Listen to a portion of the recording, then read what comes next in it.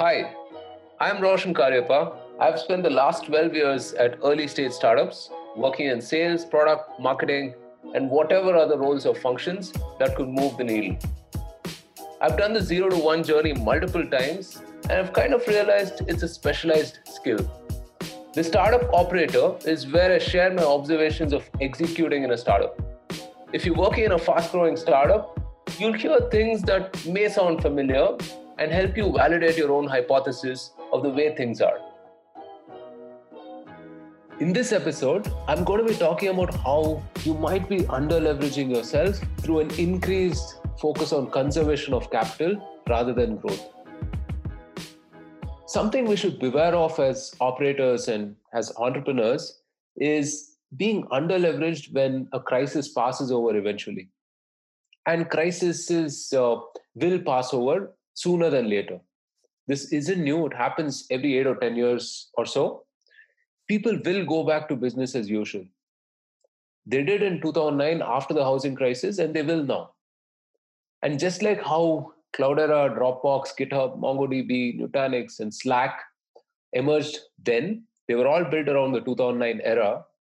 We will have a new set of unbelievably good startups now and a great new time of growth.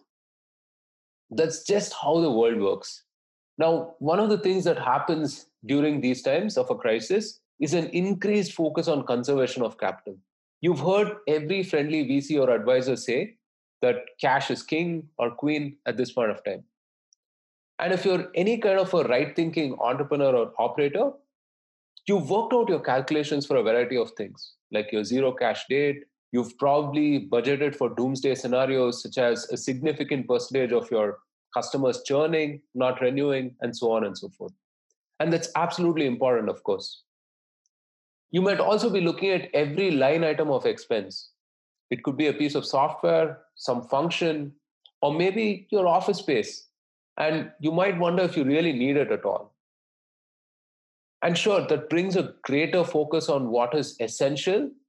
And a business should absolutely spend on what is essential at all times, irrespective of whether it's a crisis or not.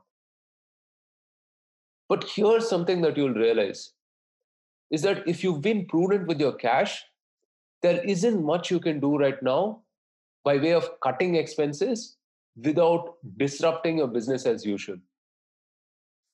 And when this passes over, and it will, and your customers don't churn, and your customers continue to renew, and more prospects convert, how will you deal with them? You might think, oh, we'll worry about that tomorrow. But as a good entrepreneur or operator, your job is to worry about tomorrow today, right now. You have to set yourself up to be able to capture those opportunities. And if you don't continue to invest in your growth right now, it could be adding to your product roadmap, or it could be hiring that person who could give you 10x leverage. You won't be able to take those opportunities that come your way tomorrow. And they definitely will. People will come back with a vengeance. And the question is really that how much of that market will you be able to capture?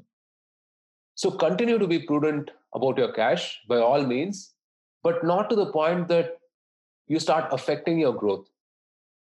Because your job as an entrepreneur or operator isn't to return 8 or 15% to your investors or even to your employees or add some kind of incremental value in the market. Your job is to 10x their returns proportionate to their investments in time or money and fundamentally change things in the market. That's your job. So continue to invest in growth, go forth and conquer.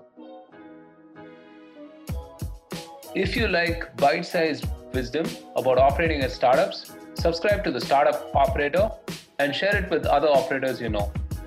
The podcast is available on all popular platforms like Anchor, Spotify, Google Podcasts, and Apple Podcasts. Until next time, put your head down and execute hard. Cheers.